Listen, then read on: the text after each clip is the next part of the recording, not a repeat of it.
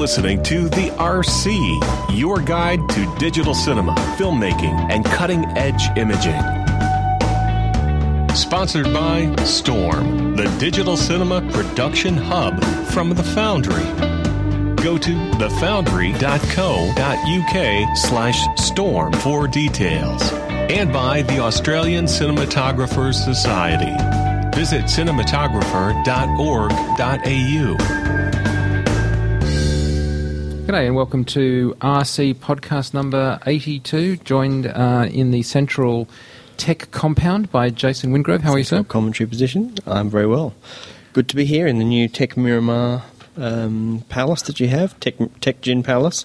We like tech compound, just for what it's worth. Okay, thank you. I should point out that this is not our permanent recording environment. It's a little bouncy, a little echoey here because we're still getting boxes unpacked. It's been chaos, but nice to have you here, Jace. Very good to be here. It's just excellent. I'm loving the new digs. We do actually have a red room I look over and see, which is impressive. We have the yellow room, the green and the green room, the blue room. Yes, and impressive. Yes, and the pinball machine. But more importantly, we have the large. Well, I think it's large studio for filming and testing. No, it's fantastic. You won't know yourself. It's terrific. So, Jason, I have the joy of providing the Red Room interview for this week. Coming up later in the show, I'll be talking to Lee Peterson. Now, Lee is an amazing guy. We actually mentioned him a while ago because when we were at SIDGRAPH, we went to hear him talk about the calibration of digital sensors, which is all basically about what you might consider a Canon-type sensor.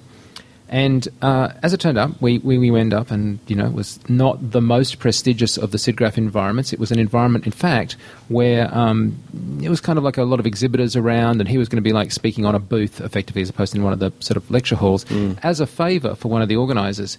But as it should happen, they'd mucked up the time. So he turned up, we turned up, and there was actually somebody else speaking, and they'd got the times wrong, and he was meant to be scheduled later that afternoon. We had an interview that later afternoon, and I said, opportunistically, hey, can we buy you a beer or a coffee and go and sit down and talk? Because we really want to talk to you about sensors. And he was, I think, kind of surprised that there was a group of us all keen to talk about sensors, so he graciously agreed. This is a long story, but it is going somewhere. We went and sat down in a private kind of room for the press just to have a cup of coffee.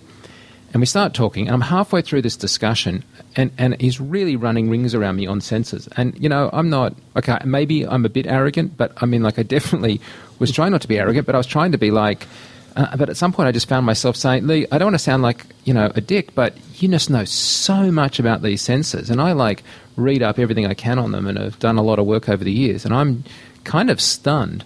What's your background? To which he then said, well, I guess I was when I was on the Apollo program with the cameras for the moon landing, and we were all like, what? Back it up.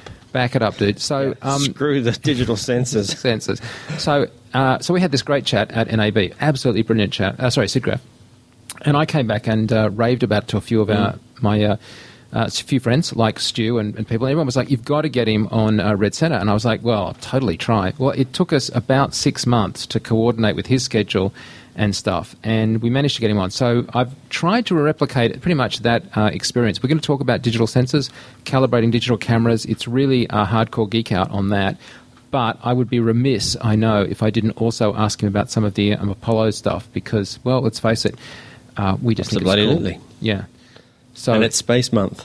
It's Space Month. And it's Space Month here at Red Centre. So I'm not trying to top your IMAX in space of last week, but yes. That's coming up later in the Red Room. Okay. And I want to thank Lee for making time for us because really he does stuff that, I mean, it's just really, like a lot of people we talk to obviously have an agenda. Lee was just basically being a nice guy. Yeah, he's an incredibly knowledgeable guy. Just on the subject of thanks, just before we go into the news proper, I just had a little quick overdue thanks to a good mate of mine, Mark Jensen, who does the voiceovers for us at the front of the show, and he's been sort of updating us over the years, changing the reads for us. He's sort of like, I guess, an ex kind of DJ guy who now is working through a service called internetjock.com. So you can actually book him for voiceovers and any sort of voice work through there at internetjock.com. So I'm going to say that slowly for the Americans who don't understand your accent. It's internetjock.com, but there's no spaces. What accent? Exactly. Okay.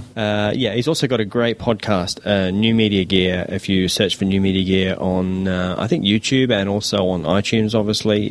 He reviews mics and audio gear and really knows his stuff. He's got a lot of experience in the industry, so it's a great little podcast as well to catch up on. So that's all at newmedia.com, and thank you, Mark, for your continued help. Okay, I guess we're into the news proper. Let's move to the news desk. And now, the RC News. Okay, so the news initially, I think, this week comes out of the UK.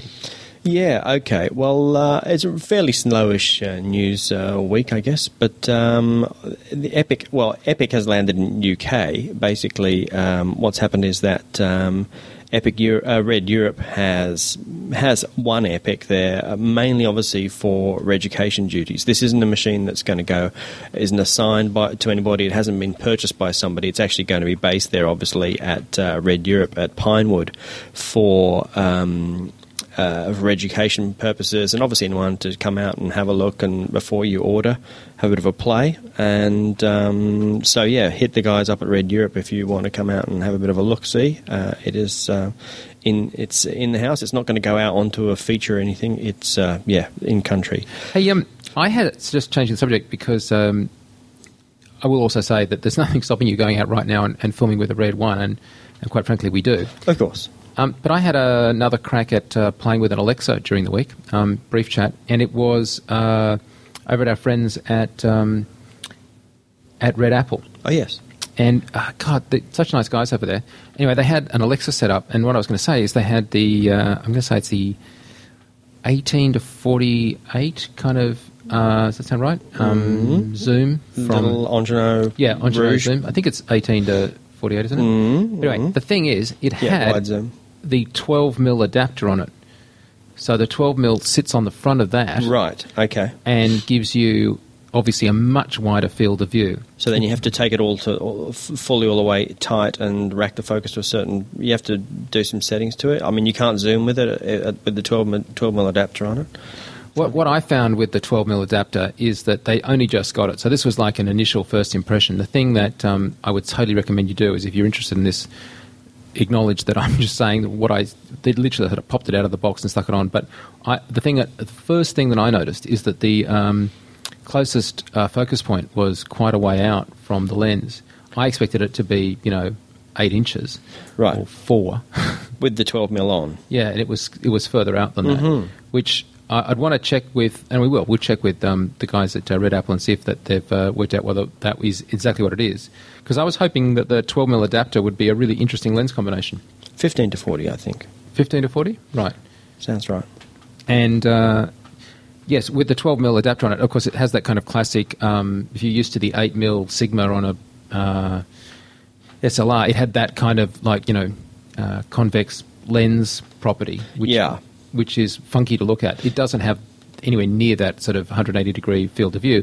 And, of course, there is some lens curvature. But, I kind of like a bit of lens curvature. Absolutely. It's very hard to get it these days. You actually got to go looking for it. A lot of lenses and, to their credit, spend a lot of money trying to make it, not have, curvature and lens bending. Give you that wide-angle shot, but keep everything quite, all your verticals and horizontals quite clean. So... Yeah, that's good. So, thoughts on Alexa then?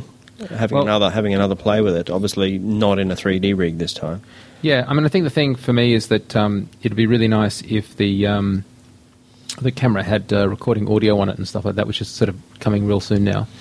So right. There's a couple of things that we're still waiting on, but I really like the camera, and I've got to tell you, I think it's really kick-ass. We also had the new Econo Follow Focus on it. Which was nice. You'd love it. It's a very... Yes, I've had a play there with it. It's gorgeous. It's left gorgeous. and right mount. Yep, it's beautifully made. It's absolutely stunning. It's nice, isn't it? Very, very nice. Very low profile, beautifully made. If you're a focus puller, that's a keeper for sure. But yeah, no, I thought the Alexa was terrific. I really like that camera for just everything from... I haven't seen one yet. I don't know if they're in the wild with the iPad... wireless, is that in the wild? Alexa Plus, I guess, is I've seen it at a trade show. Yeah. Is that out? I don't know.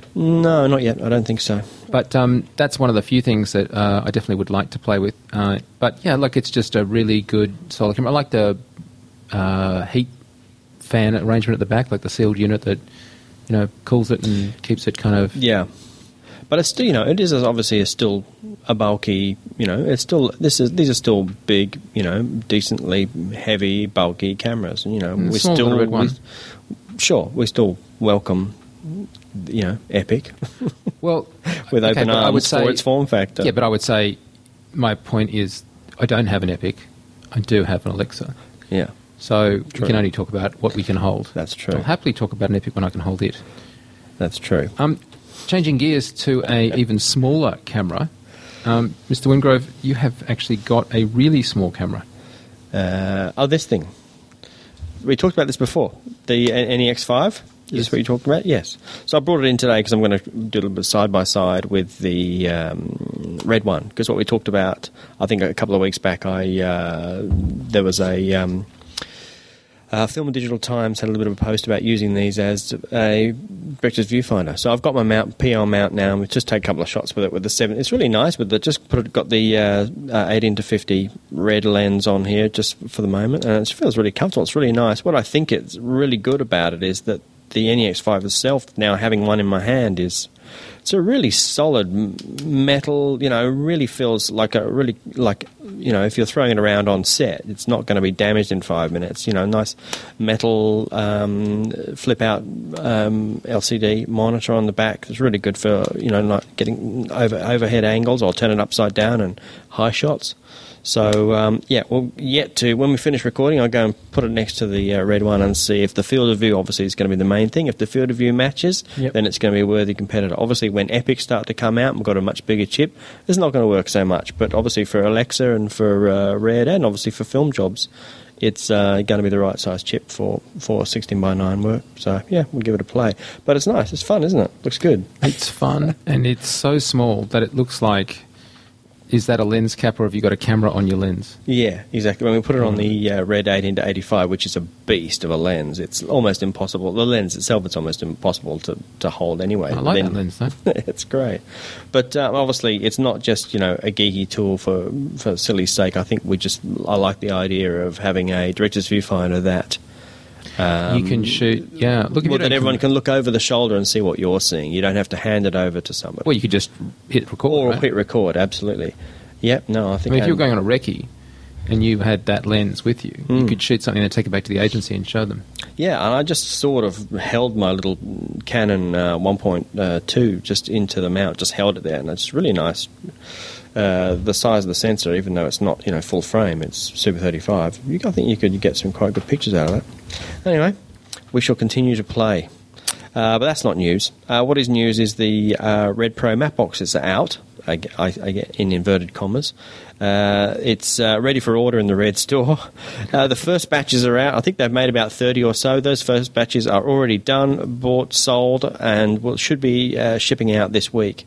It essentially is a clip-on. I think the idea is that it's going to be a adaptable and scalable matte box. So it's obviously in its current form for $1,200. You get a clamp-on matte box.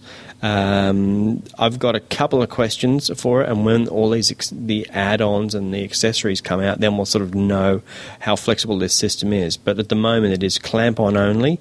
It's got two 4x5.6 stages in it, and none of those are rotating. So if you want to rotate your filter at the moment in its clamp-on mode, you're going to have to obviously rotate the matte box, which obviously brings, even though it's a reasonably wide-angle looking matte box, it's going to, on some lenses, if you're rotating it and holding it or not, mounting it or fixing it at an odd angle, you're going to start to get corners of your matte box in, really, if you want to rotate a filter, which is a fair enough thing. Putting a polar in there, or a grad, or if you wanted to have a square linear polar in the front and use it as a poor man's very ND or a rich man's very ND, having two polars in there and very ND it that way.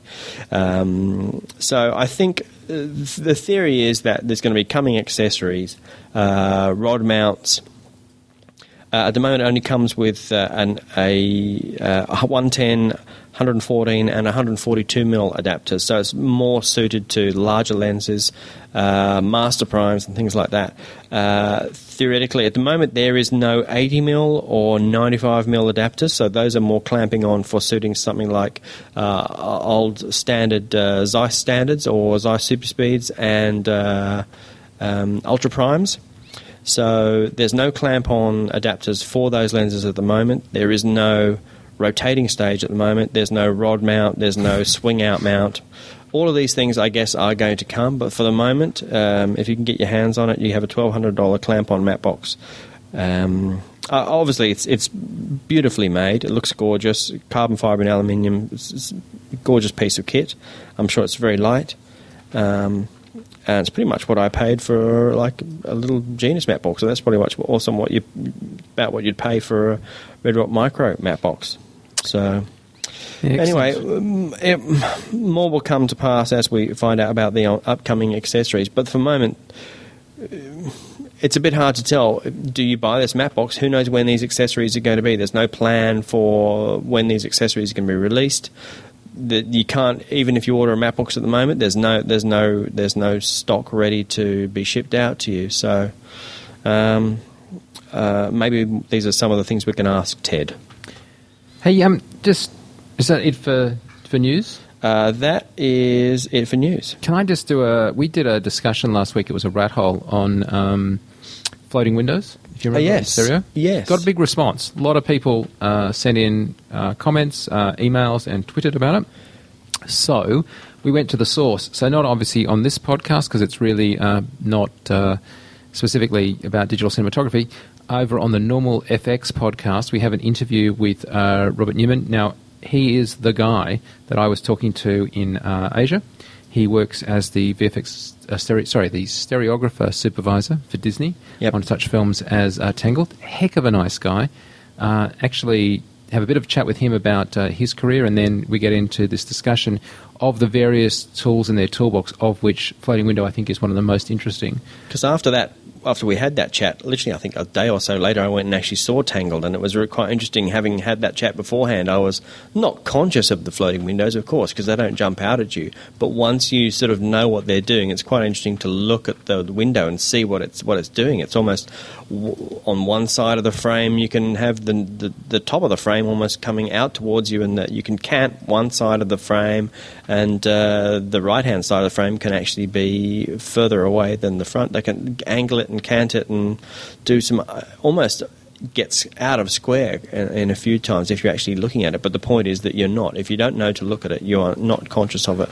Even if you do and you happen to look at it, it's not disconcerting. It never takes you out of the film. It's just an interesting way to give you a really great 3D effect. I've got to say that was a really nice, nicely done 3D. That was definitely worth seeing in 3D over film, the regular 2D. Yeah, it's a wonderful film. It's really nicely done. I liked that. So I recommend seeing it, and I also recommend seeing it in 3D because it is very, very nicely done. It's not a gimmick.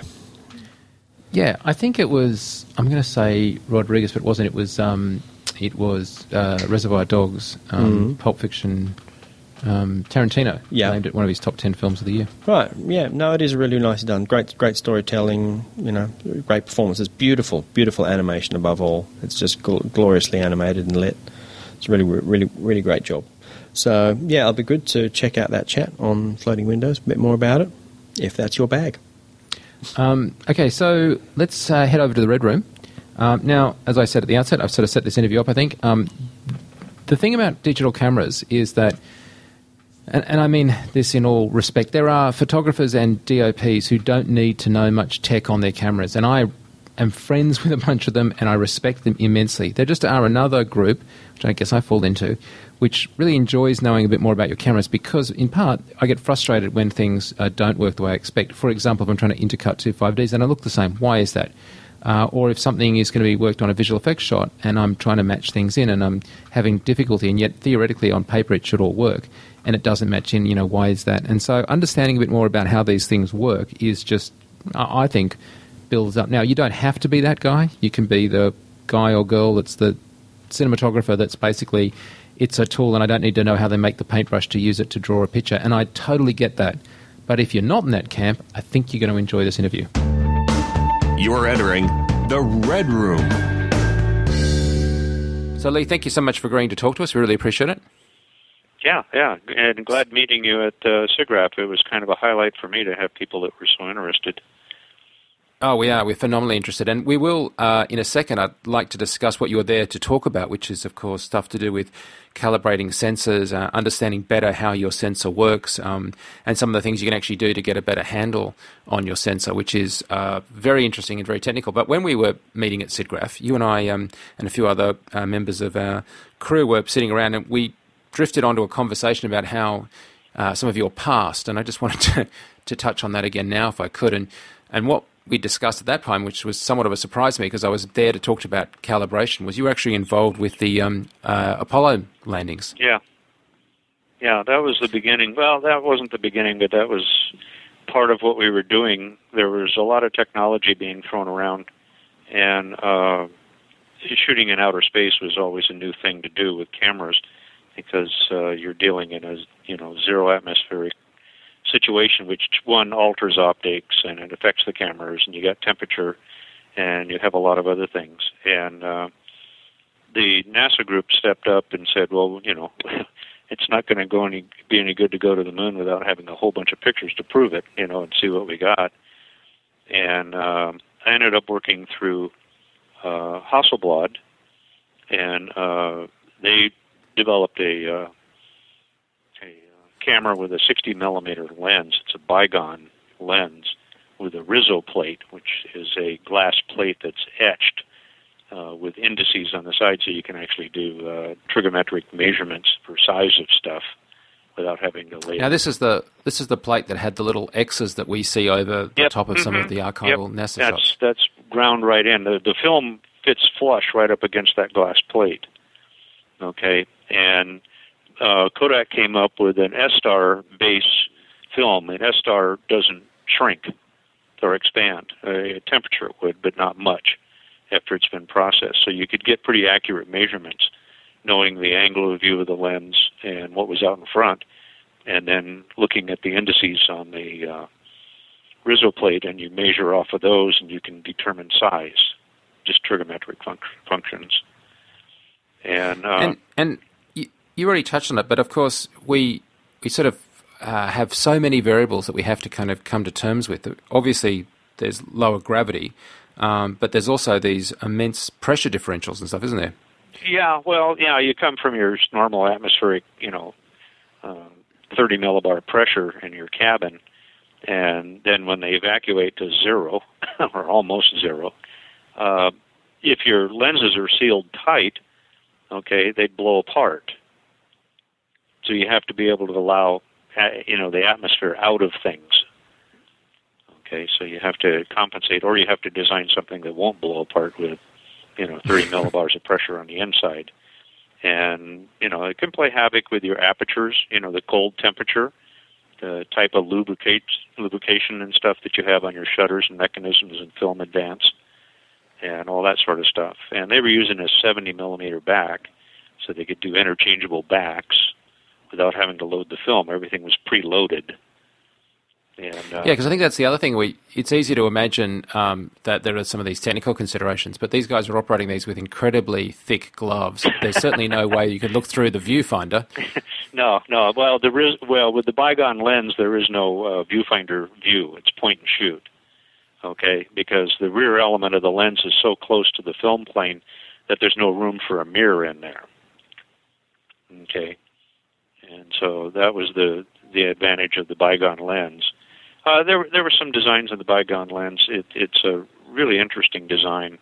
The front aperture and the rear aperture are the same diameter lens, so your pass-through is a 1-to-1 relationship, which is, much easier to design for aberrations and spherical distortion and coma and that sort of stuff.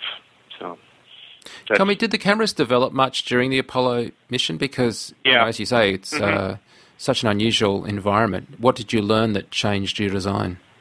Well,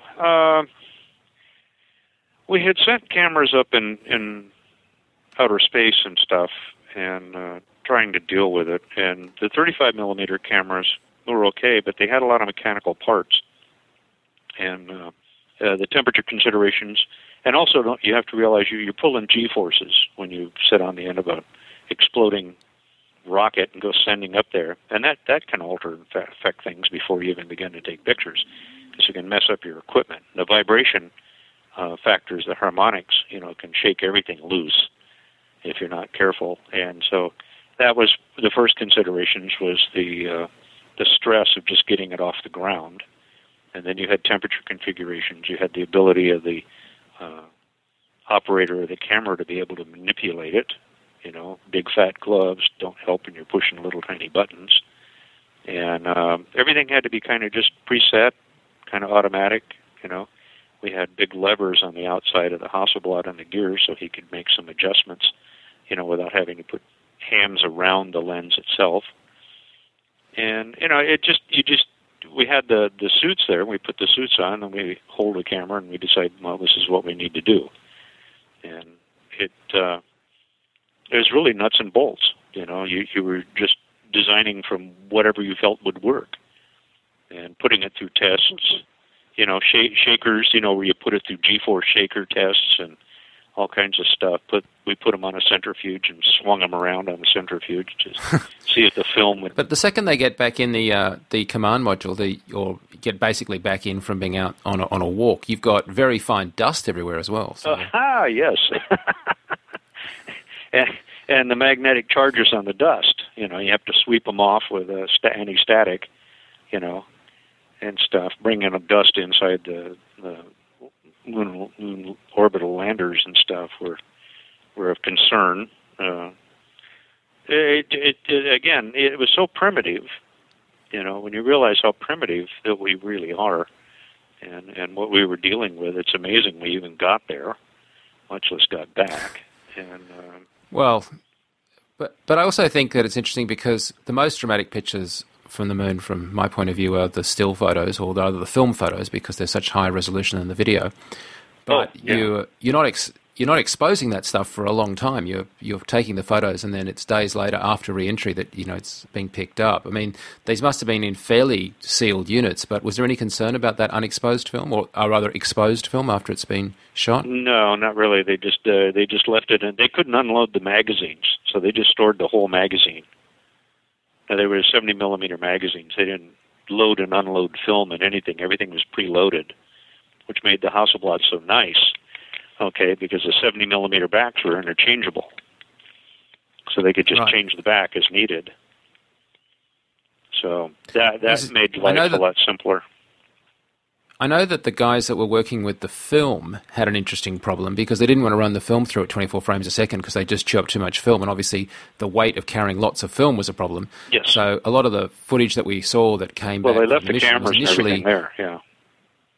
Yeah, so a lot of the film that we saw when it was initially played back was, of course, played back at the wrong speed because they played it back, shot not at 24, played back at 24. And so I think a lot of the world saw a lot of that film footage actually at the wrong speed for years, actually. Yeah. Oh, yeah. Can I ask you a question about calibration, because we're going to be going there with the sensors and the digital in a second. But in my research for talking to you today, I was looking through the archives and I found a photo where it looked like there was a grey card with a sort of and obviously being able to hold it kind of strap lying on the surface of the moon in one of the photos and it got me thinking that were there issues for you in terms of getting a valid reading as to what the actual colours and tonal values of the moon were? No, I didn't work on that side of it. That was part of another photographic division that was working on, the film process. Mine was more on the mechanical side.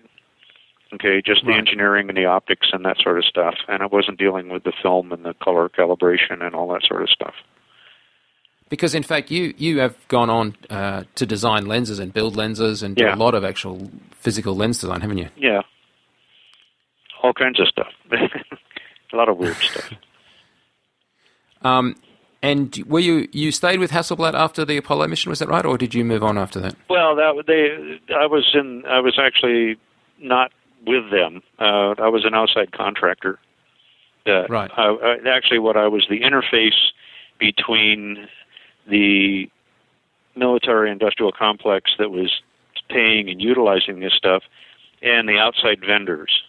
So I sat right in the middle of that. Okay, and the vendors would come and say, well, yeah, we've got this and we can do. And then NASA and the military were saying, oh, by the way, we need this. So I sat right in the middle between the two, trying to satisfy the needs of both or use the talents of the outside vendors. And on a mechanical front, obviously the range of contrast in a moon mission must be extraordinary, because I think you said to me when we were talking last time that space isn't dark.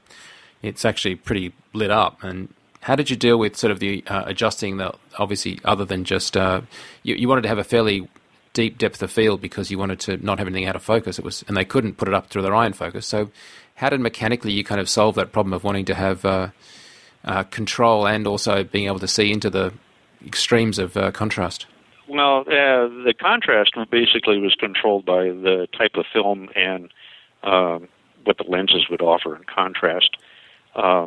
It's pretty extreme. I mean, the moon is pretty bright, and then also the most beautiful shot they had was the moon in the foreground and the Earth coming up, the Earthrise, and trying to get those two balanced out in one shot. It's pretty extreme. You got a lot of highlights and a lot of deep shadows, so you do build a lot of contrast because you don't have light bouncing off of trees, ground, and clouds. So you get a pretty defined edge. It's easy to have things looking sharper just because of the contrast of the scene.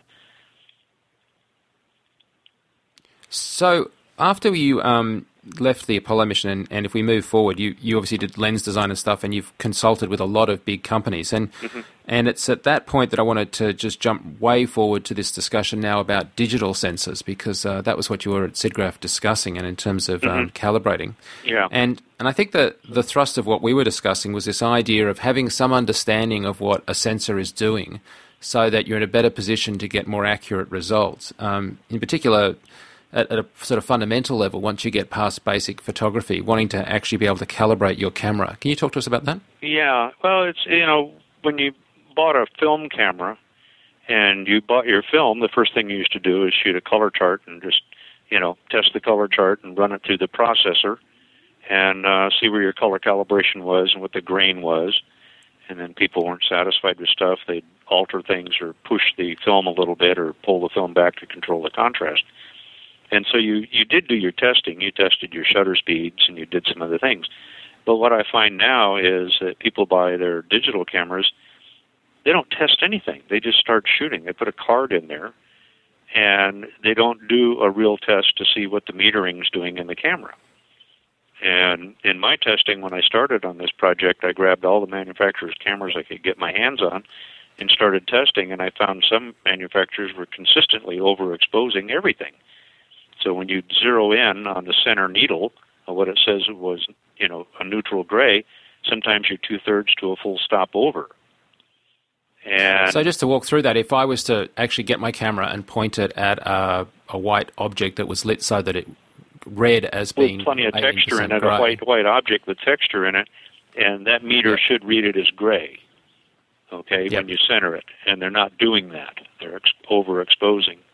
And some are underexposing, and some are pretty close to being right on. And I thought, well, that's interesting. Maybe it's something going on with the processor of the lens, the stopping down. It isn't stopping down enough. It might be a problem. So I try and pick a shutter speed that's fast enough and an aperture that puts me in the middle of the range, so I'm not squeezing the aperture blades all the way down, because sometimes that's a problem for some of these lenses, which I did find in some zoom lenses that I tested, that you can't get consistent exposure from wide open to stop down, because you stop down, the blades don't go all the way down, even though you think you're at f/22. Right. Yeah, and so that wasn't working. And so there's a lot of little errors that happen, but to basically get an idea of what that chip can do, you want to be able to photograph with the camera once you figure out, is it exposing correctly? And you make that compensation. Okay, that's the first adjustment that you have to do. Then, so to just walk through that, because we just touched on it basically, you would actually shoot a white wall as grey, and then you'd bracket up and and below that, right? Yeah. Well, no, you just go in and put it in whatever system you're going to process it in, okay, Photoshop or whatever, and you'd look to see that histogram is that thing in the middle where it's supposed to be. If it isn't, you can look at that gauge up there and you can tell how much it's over or under exposing. And then you go in and do your exposure compensation on your second pass, okay, you put your media card back in, go back and re-expose, but this time you've corrected for it. All right? Then you do an exposure range, going in stops up. You overexpose a stop, another stop, maybe 3 stops. And then the same thing under. You go 3 or 4 stops under, and you come back and you look at it, and you open those files up and you look into the histogram at the bottom. Is there still information there? Okay? And is it recoverable information? Because in digital now we can recover a lot of information from the original exposure, being overexposed or underexposed. So you find out where the overexposure limit is, where there's absolutely no detail in there, and you make your notes and you look down and you go, I'm finding it averages between 2 and 3 stops over for most of the sensors and lenses. Okay? And then underexposure, I'm finding you can sometimes as far as 4 or 5 stops under, you can still pull some information out of there. And now you begin to know if you're going to do an HDR exposure, as a lot of people are doing, when you pick your mid-range, you know where the limits of the high are going to be, and you don't exceed that. And the same on the underside. All right? And then you can get that information out of your HDR exposure. But if you haven't ever tested your camera, you aren't going to be right. You're going to spend a lot of time fussing around to get it right. And you're going to sit there and scratch your head, as you guys were telling me about a lot of stuff, that you just didn't understand what was going on because you didn't have... Yeah, I think one of the things we said to you was that somebody said to me one day, what do you rate the Canon 5D Mark II as in terms of ISO? And I was like, well, actually, I have a lot of trouble rating. I can rate a RED camera, but I can't rate a Canon, of course, because of the variable gain. Yeah. The gain. Well, that's all. See, changing ISO in a digital camera is just like having a stereo amplifier, and you turn up the volume. Okay, you're just applying more electricity to the chip. Okay, so you're asking more out of that chip. And as you do that, as you increase the ISO, you're increasing the voltage going across that chip, what it's reading. You get heat noise, you get temperature noise, and background noise, and, there's just a lot of little things that happen when you start turning the juice up on it. But it's actually a bit different between, say, a Canon 5D Mark II and a RED, because the RED chip is going to produce an image, and you're absolutely right, like the ISO is a metadata kind of concept. But you pointed me to something which I thought was really interesting to do with the file size of a Canon frame when you actually take a frame. Mm-hmm. And really that file size doesn't vary through a range of ISO from about sort of 100, 200 up to about 800, and then it starts to rapidly increase because there seems to be some stuff that it's doing to the chip. So it's unlike the RED where that processing is that's what we call dark body radiation on the chip, okay? And the way to test that, okay, which I tell people to find out where the limitations are on their chip with dark body radiation, is just put a lens cap on the lens or on the body, okay, and set it at ISO 100 or the lowest one, and take a series of pictures. And doesn't matter what the f-stop or shutter speed or anything is, you just start snapping away, and all you do is turn up the ISO. You go through their menu and you click up another ISO, and you just take it all the way up. And when you bring that into your software, okay, you will actually see, if you look at the file size, a change in the file sizes, okay?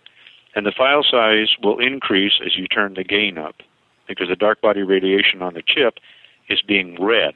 In other words, that electrical output is increasing, and the processor is reading that. Okay, so that can be added to your image. It's like a base image, or a prefog, as you call it. And that can affect your exposures if you're shooting at high ISOs. You have to compensate. Sometimes I've seen as much as a 5 megabyte difference in file size, okay, from ISO 200 to ISO 1600.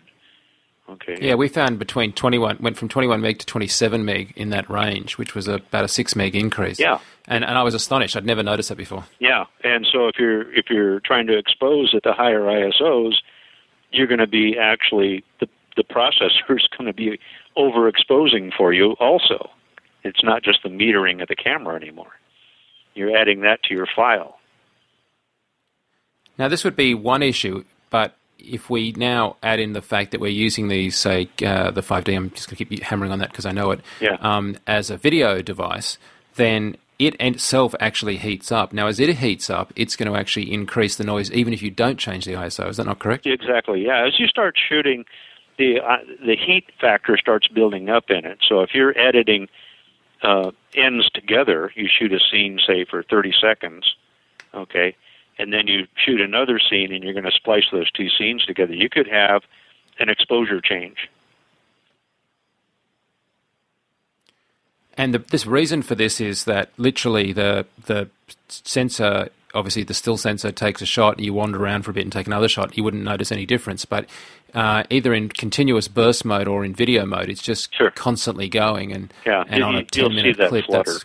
You'll see the differences, Now, I think you told me that the amplifier is actually on the chip on the Canon versus on the Red, where the amp is actually off the chip on a chipset. Is that right? Yeah, exactly. And also, what happens is in some of these small 35 cameras, the processor is so close to the chip itself that as it heats up, you will see down in the dark body radiation an actual flare in the corner because the heat from the processor is actually passing its heat over to the corner of the chip.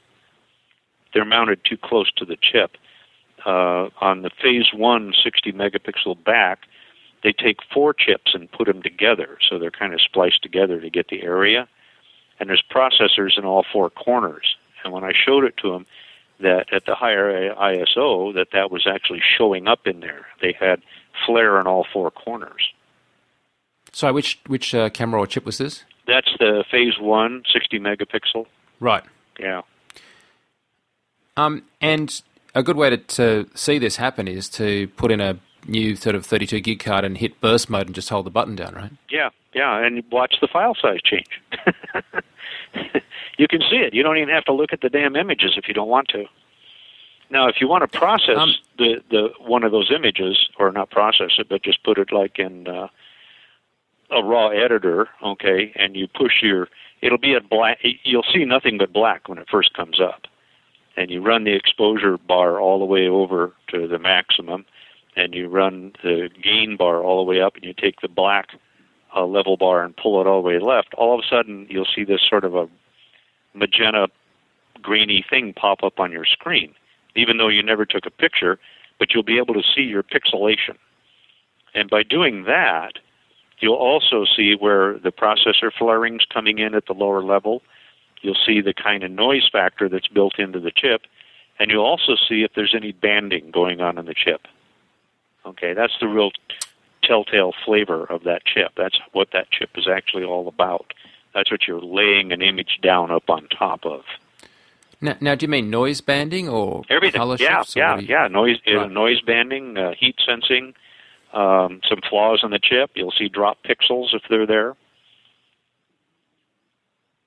And the other thing is that because again the way that kind of a stills camera is designed is it's sort of meant to be calibrated to itself, but increasingly we're shooting them with multiple cameras, and there is actually a certain degree of difference between sort of chip to chip or camera to camera, isn't it? Yeah, there will be. Also lens to lens, you have to, if you're shooting multiple cameras, you really have to test every lens against every lens.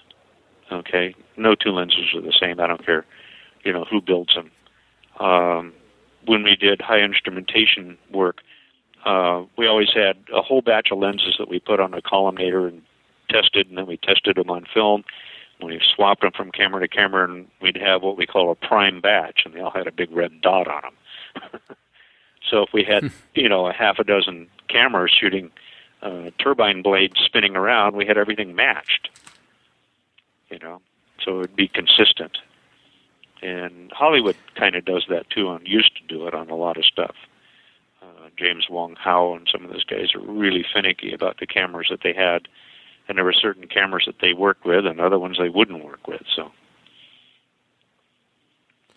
So on a camera, we've got a number of options for controlling what we're going to do with it, with any particular shot or clip that we're filming. ISO, f-stop, and exposure time is obviously the triangle.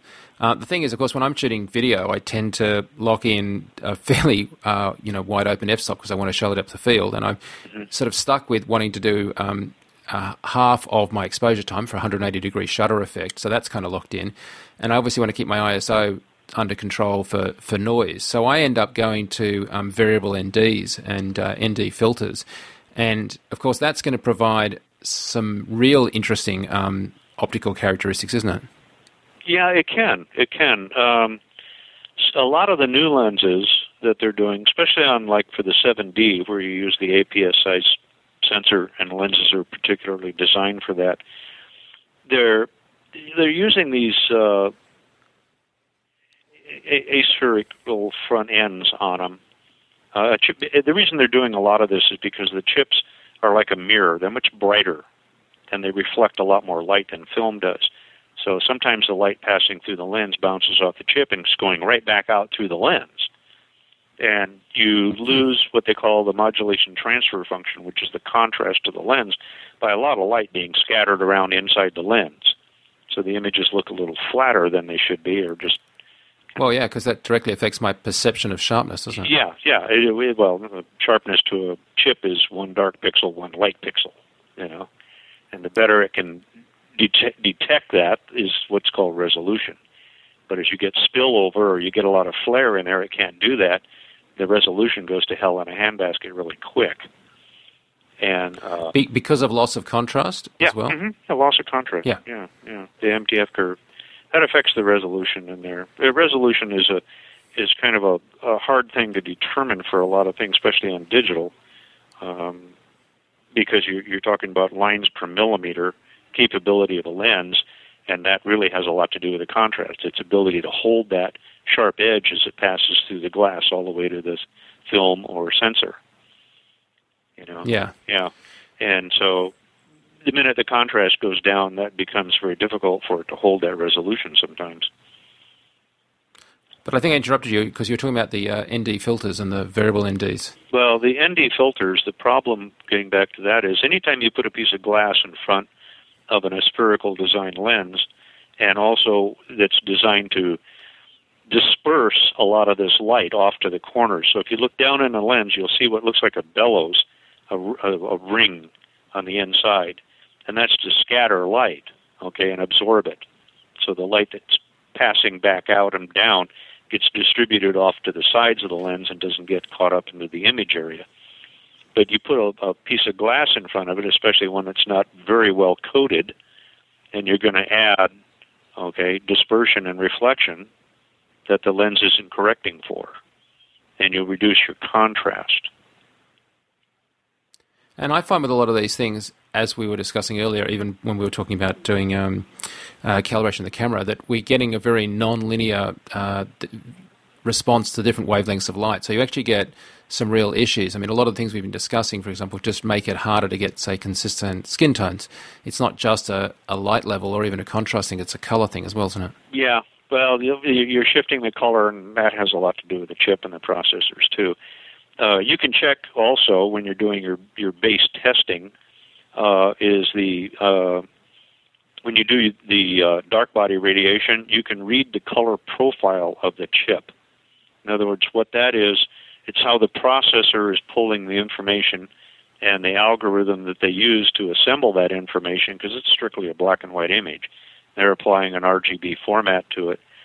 And the proprietary algorithms they use will shift that color balance. I found that the Nikons generally have a high blue shift. Well, if you're doing that, then trying to get skin tones is, a little hard. But you get into the Canon, and the red and blue are a lot closer together, and the green is down on the left side of the curve and in the shadow area. And what I find is if you overexpose the blue area of the field on the chip, that tends to reduce what they call, when you end up processing the image, it looks like it's got less noise in the file, okay, because that's the weakest channel, all right? And so their ability to say, well, gee, look, our cameras have less noise means, well, by the way, we have a blue bias. So your sky's going to be bluer or whatever, the skin tones aren't going to be as good, but you get less noise in the file. So it's all their marketing approach to things, of how they've gone about treating the basic information coming off of that chip. And it's always a good thing to know. That's the other thing about knowing your camera and processing a dark body radiation image to see what the color profile is really going to be. Is it a blue? Does it lean to the blue? Does it lean to the red? Is there a good combination, in there somewhere? And that'll help you a lot too. And you also need to do that with your lenses, because there's different coatings on lenses that shift things. Yeah, it's really important to understand that stuff, and it does make a considerable difference. And it's subtleties, that stuff that you sometimes, I think, don't necessarily unable to articulate, but it just seems to be more satisfactory or less. Well, it saves you from a lot of post-production, really. Yeah, true. I want to ask you also about, so we were talking about HDRs, and I know when you and I were talking, you came up with the most extraordinary tip that I just would love you to repeat, which was you were asking me how I found the nodal point of my lenses when I was doing HDRs for stitching panoramas, because, of course, you want to move the camera back off the nodal point. And, well, nodal points are becoming another issue, because all the newer lenses, what they do is, like, if you look at these new lenses, you'll pick up a Canon 24 millimeter 1.4 lens, and that lens is about 75 millimeters long, okay, or maybe longer. I forgot how long they really are. But the older 24s we used to use in the film cameras, they were short, okay. Yep. And they were close, and the differences between a long one and a short lens is the front half of the lens actually is the 24 millimeter lens. The back half is called a Possel lens design. And what they're doing is they use the front assembly to be the wide-angle gathering part of it, and they grab from the 24 millimeters behind on the focal length. Then they grab that image that would have normally hit a film plane, and they run a Possel lens that parallels all the light going back, so when it hits the chip, okay, you don't have tangent lines hitting the corners of the chip. All right, like on so it hits more evenly. Yeah, Leica, what they did on their camera is they shifted the angle of the lenses that are the micro lenses that are over the chip. Okay, they've moved those so they're at an angle, so the light coming in at a tangent actually gets focused on the chip. Okay, instead of being bent off to the edge. That's why in a lot of digital images with certain lenses, you see a hell of a lot of blue fringing or magenta fringing or whatever it is in the edges. And it's because it's a biorefringence as the light is passing through these pixel lenses that are on a chip. So the Possel lenses are there to try and correct for all of this. Well, what that means is the nodal point of that lens is quite a bit far forward. We used to measure the nodal point H prime right behind just about where the aperture blades were. Okay, but unfortunately they're way out in the front on some of these. Yeah, absolutely. Yeah, and if you set them up on a device, a slider, so you can mount the camera on a tripod and get the lens semi-centered over the center pivot point of the tripod, and you slide that camera back a ways, and you measure about 20, 24 millimeters behind the front lens, okay, and then you do your swivel. If you look through there and you line up a couple of parallel lines, a pole, I've got a slit gauge that I use, but you can do it out in the field if you line up a corner of a building and something on the other side, and as you swing the camera to the right and to the left, if you see the pole on the other side move in accordance with the edge of the building, then you're not on your nodal point, and you move the camera back and forth until you don't see that movement anymore, and you'll be right because on the fundamental principle is there's no parallax when I'm on my nodal point and I do a pan. Yeah, and then that way, when you start, if you do a panorama then, as you pan on that, you don't have the image moving in and out on you in the corners. Okay, it's a lot easier to line it up. When I answered that question, you came back with what I described as the fast food alternative. If you the straw. Yeah, you get a nice long straw and you put it out in front and you put it over in the corner angle of view of the lens. Look through the viewfinder, and if you can see a tunnel all the way down that straw, you bring that imaginary line back through your lens, and where it intersects the center of the lens, okay, you draw a perpendicular line straight out from your sensor, and then you have this tangent line coming in from the right or left, and where it intersects would be approximately where your nodal point is. It's close enough. It's not an optical bench, but it sure gets you close. Yeah, you do that with lasers, right? Yeah, but that's different. Yeah, we do it with straws. Yeah, well, it's the same idea. Good trick. I'm using light, It's just not laser light. Yeah, absolutely. No, it's a great point. Which brings me to your underwater housings, because we were discussing the problem with when you put a camera in an underwater housing. Of course, everyone wants to put a zoom lens in there, so they never have to unclip the housing and worry about resealing it. But that's a problem with a zoom lens, isn't it? The nodal point. Well, yeah, because different zooms, a lot of the newer zooms do what they call a shifting nodal point. So they'll shift as much as 10 to 12 millimeters. The nodal point will go forwards and backwards according to where the zoom is set up for. Okay, so you're trying to be on the arc radius of the dome for your nodal point. Then if you set it up like at 16 millimeters and you zoom out to 35, okay, that nodal point is changed on you, and your corners aren't going to be as good because you've thrown it off. Zoom lenses aren't the greatest thing for underwater. Prime lenses are better. It's easier. Because I'm trying to match that to the curvature of the front of the housing? Yeah, the dome. Mm-hmm. The optical dome on the front, yeah. So you try and get the dome centered on the nodal point, yeah. Maybe you should explain to people why you don't just stick a flat piece of glass in the front of an underwater housing. Well, because the refraction index of water increases the magnification of the lens. So you not only increase the focal length of the lens, okay, you narrow the angle of view. And as light passes through flat glass, okay, it does a shift on the out corners, especially a wide-angle lens. Macro lenses aren't too bad because everything's a little bit more parallel. But the minute you throw a wide-angle lens in there, a flat port is horrible. You need to compensate for the magnification of water by putting a negative lens in front of it, which is like a dome. Yeah, so effectively we're drawing more of a straight line from the water through the glass housing dome through to our lens rather than making it bend left and right. Yeah, and from the front surface to the rear surface of the glass and bending it, yeah. Now, you've done a lot of underwater housings, and in fact, you're a bit of a surfer, aren't you, as well? You've got a real love for the sea. Oh, yeah. I'm just finished helping design quite a few different ones. I did the... Elvin Gates and I built the H-38, which was the Hasselblad super wide housing for Hasselblad. We put that one out. I've worked with a lot of different companies. I kind of come in and help out with different things. Nauticam is another company I'm working with out of China right now. And you've been doing some work on noise reduction with some companies, haven't you? Well, Topaz is about the only one that really listens. I actually think they have superb tools. Yeah, they're great. Before you got to them. Yeah. Dr. Yang is pretty smart, but he listens.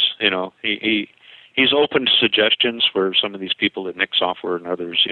They know it all.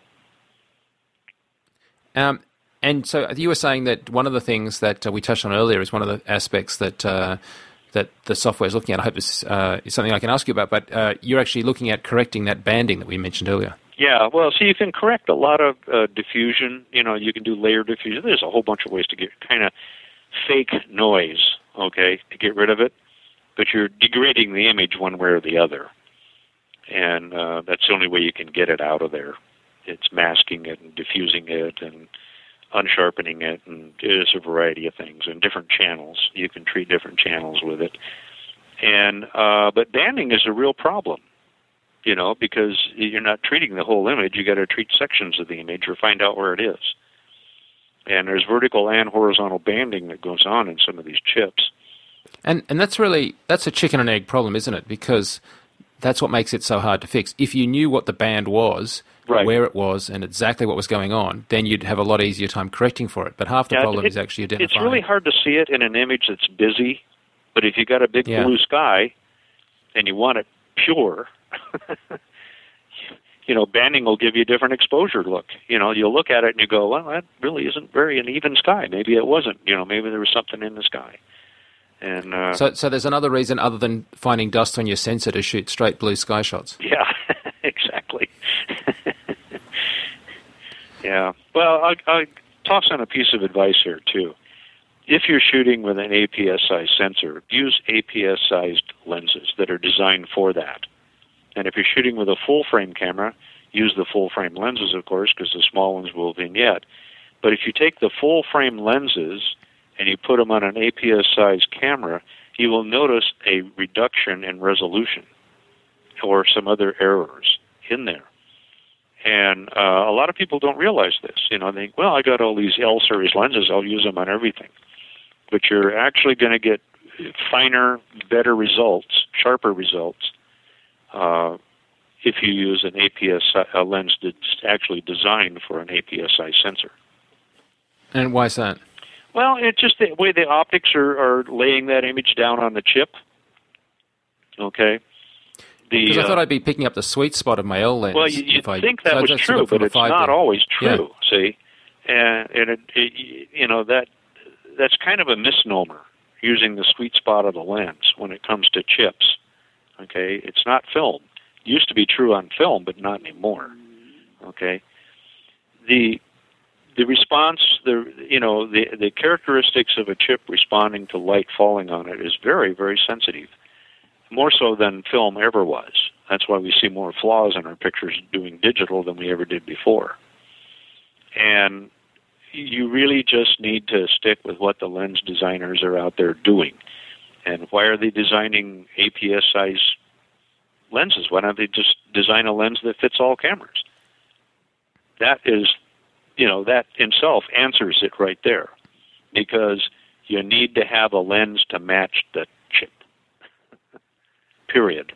Can I ask you, we spoke about the Red chip earlier, and I know that you're familiar with the Red M series, the Millennium Mysterium chip, but have you seen much or read much about the new Epix with the HDR mode and the ability to combine exposures? I've read about it. They can do that. I know that some of the cameras they have built-in in the back of your camera on the 35 cameras, you can dial in noise filter, so it's being processed. Yep. Even though it's a raw image, you can do that. What they're doing is called dark body radiation, and they take two shots very quickly. The light exposure one, that when you did your exposure, and then there's another reading that comes off the chip instantly later, okay? And they run that through an algorithm, and it will read the hot pixels, and it'll take them out of your image. Okay? Yeah, so this is like a black subtraction virtually. Yeah, it's a black subtraction is really what it is. And so that takes some of the noise out, and if your camera has that in it, that's a very good way to go because it's being done right up front before it actually gets processed in a raw processor. It's still in its static mode. The HDR double capture, I don't know if they're taking two instantaneous images or if they have an algorithm in there that just takes the dynamic range of the chip and provides an under and over exposure. I believe it's sequential. Yeah, it is sequential, yeah. Okay. Yeah. because it's obviously you're going for the highlights in the second one. Yeah. So it's a very short exposure because you obviously don't want to get the highlight detail. You want to have like a very short exposure. Yeah. Well, they may be doing what I call a gain alteration. Okay. And if they just immediately shuffle the gain from one end to the other, it's like changing ISOs, and that is like exposure compensation. But wouldn't you just take a very short exposure to get additional information? That I don't know. I don't know what the exposure limits are on that chip. How fast it's doing 60 frames. It'll go much higher than that. Well, I'm saying at 60 frames, does it do HDR at the high end or at the low end? I'm probably thinking it's doing it only at the low end.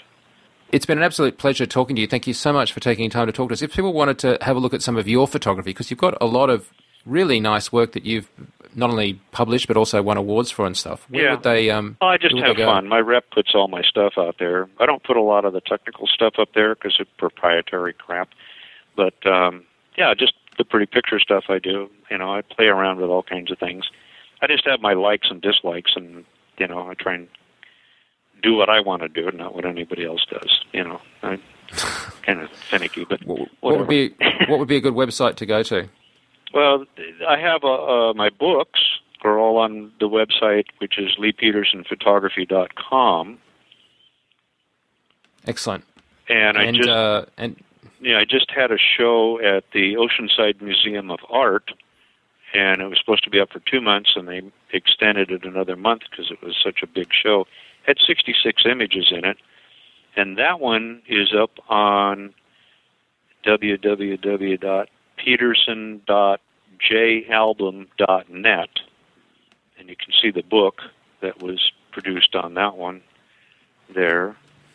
And then I have leepetersonphotography.com/global with a capital G, and that is a lot of my global work that I do. I do it both with objects, lenses, or Photoshop. It's a mixture of everything. Thank you so much for taking time to talk to us. I really, really appreciate it. Well, I hope we meet up. I hope your flood zones down there get better, too. Thank you so much. Appreciate it. All right, and bye-bye.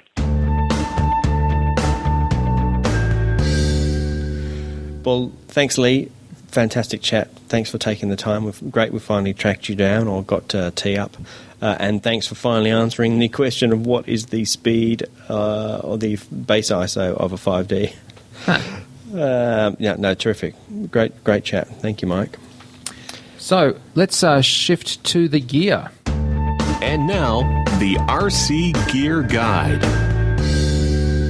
And in the gear section, I wanted to... it's a couple of things we can discuss about gear this week. I think we should probably, go for the fun stuff first, which has to be GoPro, because GoPro defines fun.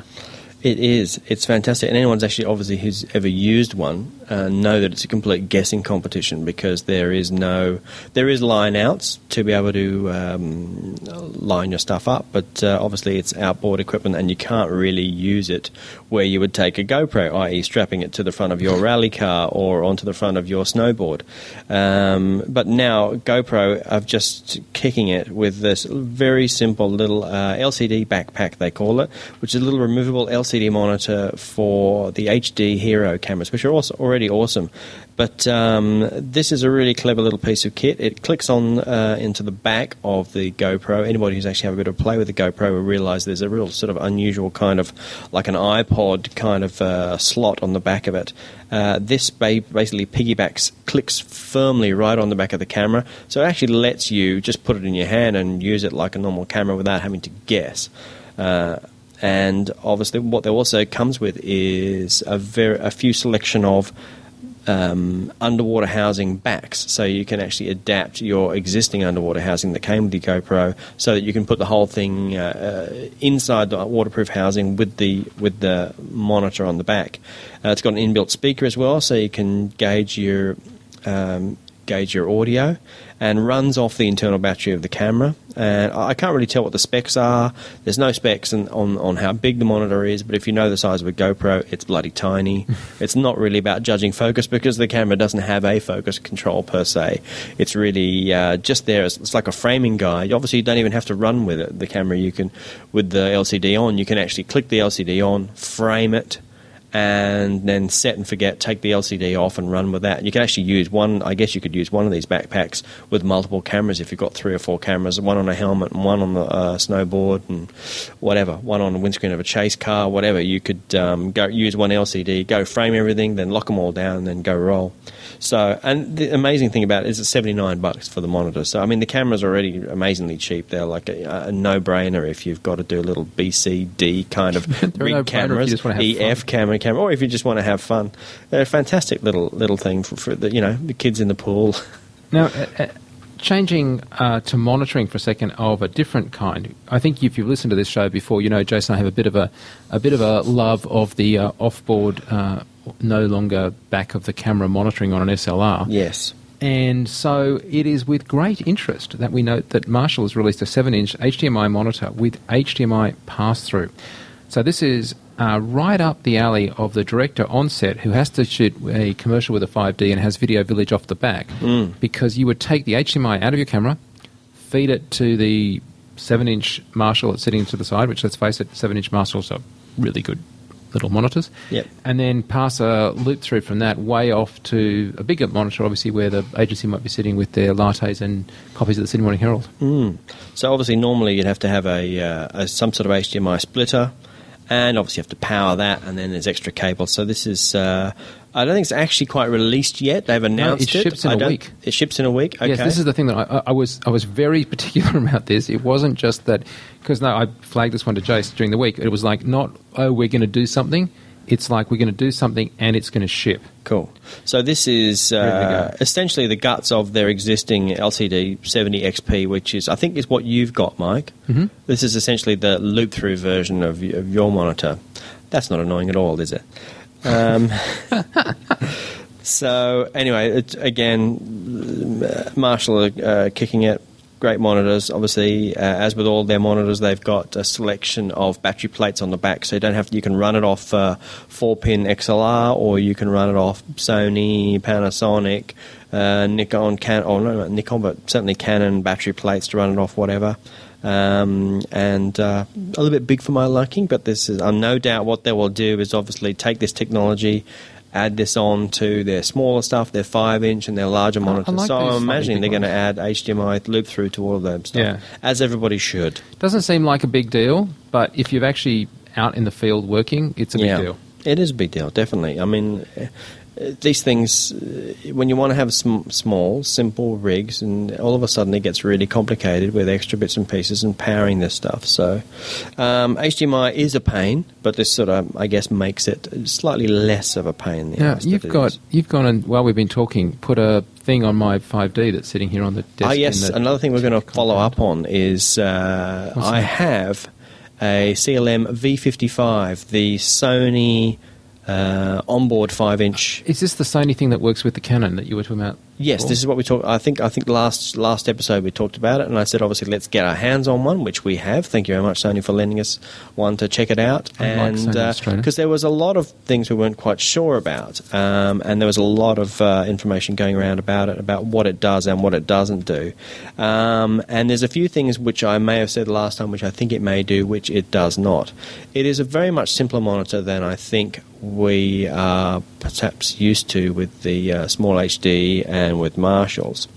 It does a lot of great things, but obviously it's a slightly cheaper monitor as well, so it can't be expected to do everything. It's got a very simple menu system. It's got a sort of click jog wheel on the side that is, first of all, it's 5-inch, it's very lightweight, uses the Sony M battery system.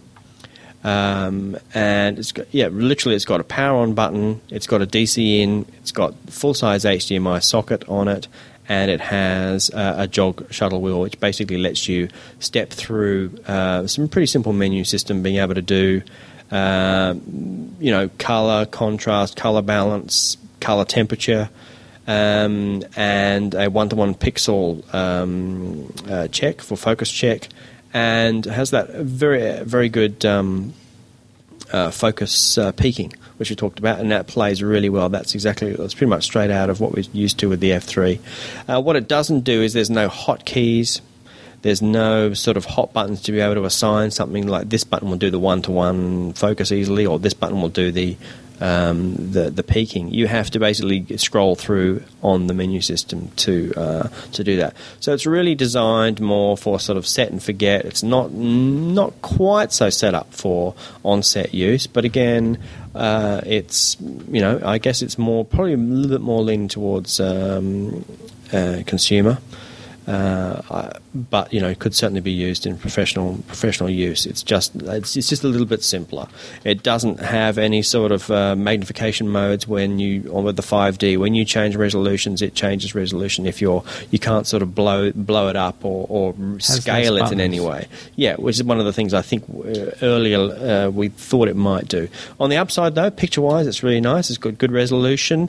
The off-axis viewing is really nice. I think it's definitely on par with my small HD. It doesn't get really dim or change color or anything. The off-axis is really good. It's quite bright. It's good, reasonably. It's good for outside viewing. Works really well. So I think it's good. The retail price is still a little bit woolly. I think it's going to come in a little bit under the 5-inch Marshall, which I think is about $499. So I'm hoping the price will be a little bit under the 500 mark, but we'll see. So price is still TBA. But so look, it's very simple, straightforward monitor. I love the little swivel mount though. That's really nice. It's like a friction mount which goes straight onto hot shoe. You don't have to unlock anything to move it. You can just grab it with your bare hands and just move it around. Great size, as we've talked about, 5-inch on top of DSLRs. So I want to throw in a piece of kit which is also SLR related, which I acknowledge totally was something that I learned about on the Twitters. Because I think Twitter's a good place when people flag something that's new. Mm-hmm. And I found it. I thought it was really good. Then I lost it again and had to re-find it again. So thanks to those that gave me links to it. It's actually the Right Stuff, the really Right Stuff, and Red Rock Micro setup. Now the reason that I like this is that I've had a bit of a thing for a while where you put a base clamp on a SLR. I find that it has a fashion for getting loose. Now I know that there's a locking little tiny pin that you can put in that you can stick in some of your base plates that'll actually go into a tiny little hole on your SLR. Yep. But that's just tiny little things that I lose, or tiny little things that I lost on the tripod when I got it because I use it for other cameras and it's not interchangeable between every camera. We'll get you another one, Mike. Yeah, whatever. The thing is, this has got a little base plate that sits up front and back of the camera. Yeah. So the base plate is inherently much more stable, less likely to move. So that's point number one. Point number two is that this put me onto the Right Stuff's L bracket. Now the L bracket is really good for those of you doing still photography as well, because you can unclip the bracket from shooting landscape and just go straight to portrait, and it'll keep the center of the lens pretty much where it was, as opposed to if you went over on your ball and socket joint, it'd be off to one side. People really like the Really Right Stuff. It is reasonably expensive for what it is, but it's beautifully machined. It, as you say, what it does is there's a couple of kinds of plates. One is just a basic bottom plate, but it has a lip on the back of the camera which basically stops the camera from rotating on its on the 1/4-inch bolt. I am a fan of the DSLR base plate from Red Rock Micro if you don't lose the little hex pin, which, as you said, does locate beautifully in the bottom of the camera and stops it rotating, because the last thing you want to do is pick up the camera. If it's on a rig with follow focus and everything, you go to pick it up and your follow focus isn't working. Nothing's happening because the camera has moved 2 mil away from the lens has moved 2 mil away from your follow focus. So it's a right pain in the ass. If you've got a rig like this, you really need something that's going to lock off this rotation, and the Really Right Stuff does that. What it does have is gorgeous, really big, almost like a bicycle seat post really nice sort of cam lock on the back of the things to lock that onto the bottom plate. The other thing they do have is, as you say, it's called the L plate, which lets you go from portrait to landscape if you're going to go that way. Not so much. You said it's expensive. How much is it? Really expensive? Because the Red Rock Micro stuff normally isn't expensive. Are you on Really Right Stuff's website? Because I think they all sell direct on Really Right Stuff's website. So basically what happened, Red Rock Micro in their wisdom have realised that a lot of people do like Really Right Stuff and have made a 15mm clamp, a 15mm rod clamp that suits the Really Right Stuff bracket. That's obviously you can get that from redrockmicro.com. Or as I say, the DSLR base plate is also there, which I really like as well. You really want to sort of stop this rotating stuff, but it's all. So we're talking like $120 type money for the clamp and a base plate, or just for the clamp? L plate is worth. Sorry, I hate people that do this normally, but I only just saw this as we were going to air. Rather, only got people to report back. Yes, the L plate is 140 to 180 kind of number. Okay, so the bottom part of that from Red Rock Micro is called the 15mm, the clamp, 15mm for Really Right Stuff, and that's $229, and then you've got the Really Right Stuff clamp to go on the top of that. Yeah, and as Jay says, because if you're using the L clamp, because it's very camera specific, so you can get cabling into the side of your camera, you have to get a different one for whichever camera you're on. So a 10D is different from a... Yeah, exactly. So that's all. And the other thing for raising about this is, if you don't know already, we put out show notes, which are linked from the website. So if you want to go to the website, fxguide.com, into the new SMIC section called podcasting, and do Red Center and find this podcast. If you haven't done that already, you can download the show notes, which is, got all the pics and links that you need to follow up on this stuff. Actually, I'm going to put another link in there, which I just thought of. I sent a Twitter link out. I'm not sure if you saw it, Mike. You might have been busy with your move. But there's a really quite a good YouTube video posted by Sky TV in UK about their live 3D, going out with live 3D and what it takes for them to set up a 3D sports broadcast, which is actually quite interesting. Obviously, it's a little bit out of our sort of scheme of discussion here on Red Centre on RC, but it's definitely still worth a look, because it's how they treat their rigs. If they're going way up the back of a stadium, they've got cameras with quite a wide interocular versus the cameras right on the sideline, which then they go for mirror rigs because they want a smaller interocular.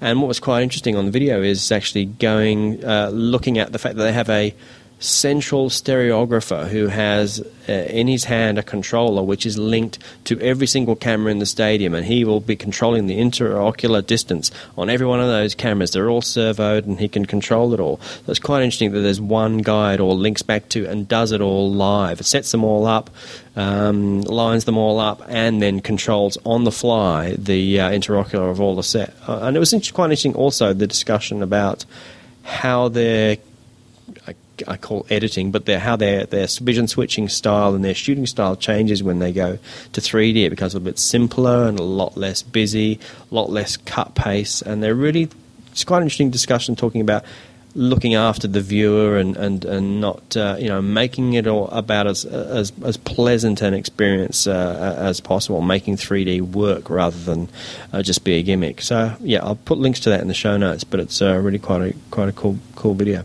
Speaking of which, have you seen Match Fit? No. At the World Cup? No. Okay. A spot? It's a hysterical spot. I'll give you a link, but we're going to try and do a story on it for FX Guide. Oh, this is the cameramen getting ready for. Yes. Right. I've seen some of it. Yes, it's clever. Cameramen going to boot camp. Yeah, I tweeted about saying, you ever see one of those spots where you immediately go, God, I wish I'd thought of that. This is one of those spots. And while we're on that... But it's done really well because it's, huge production value. Yeah, totally. That's on YouTube, but we'll also send a link. And as I said, we're trying to do a story with those guys if they'll...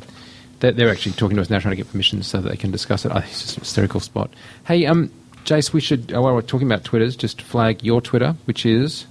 actually, someone who's on for next week, on next week's show, John Glasarian, who is John Gould's JOHNGULES on Twitter.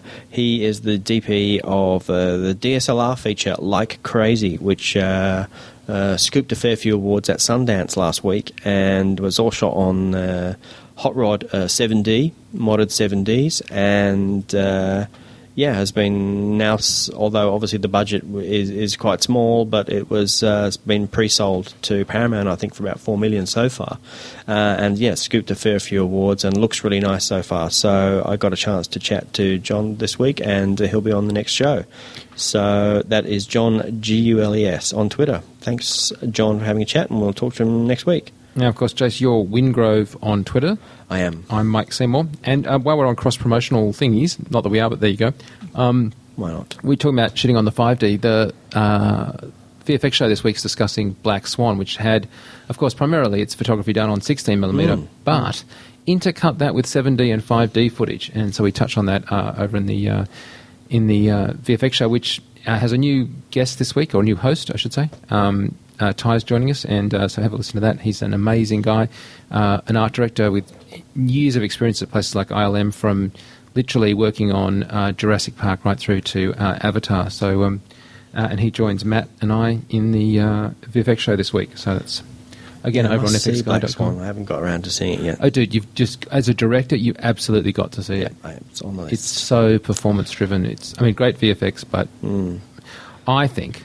And the 7D footage was more obviously just in the subway. I believe that's just a subway sequence because I think now to do it really almost stole the footage, got on the train, shot it on the fly. Well, that is one of the advantages of an SLR. Yeah, absolutely. And it's as we proved in Tokyo when we pulled out a P2, we got thrown out of Starbucks, but we'd been filming for already an hour by that stage with an SLR, and no one had even batted an eyelid.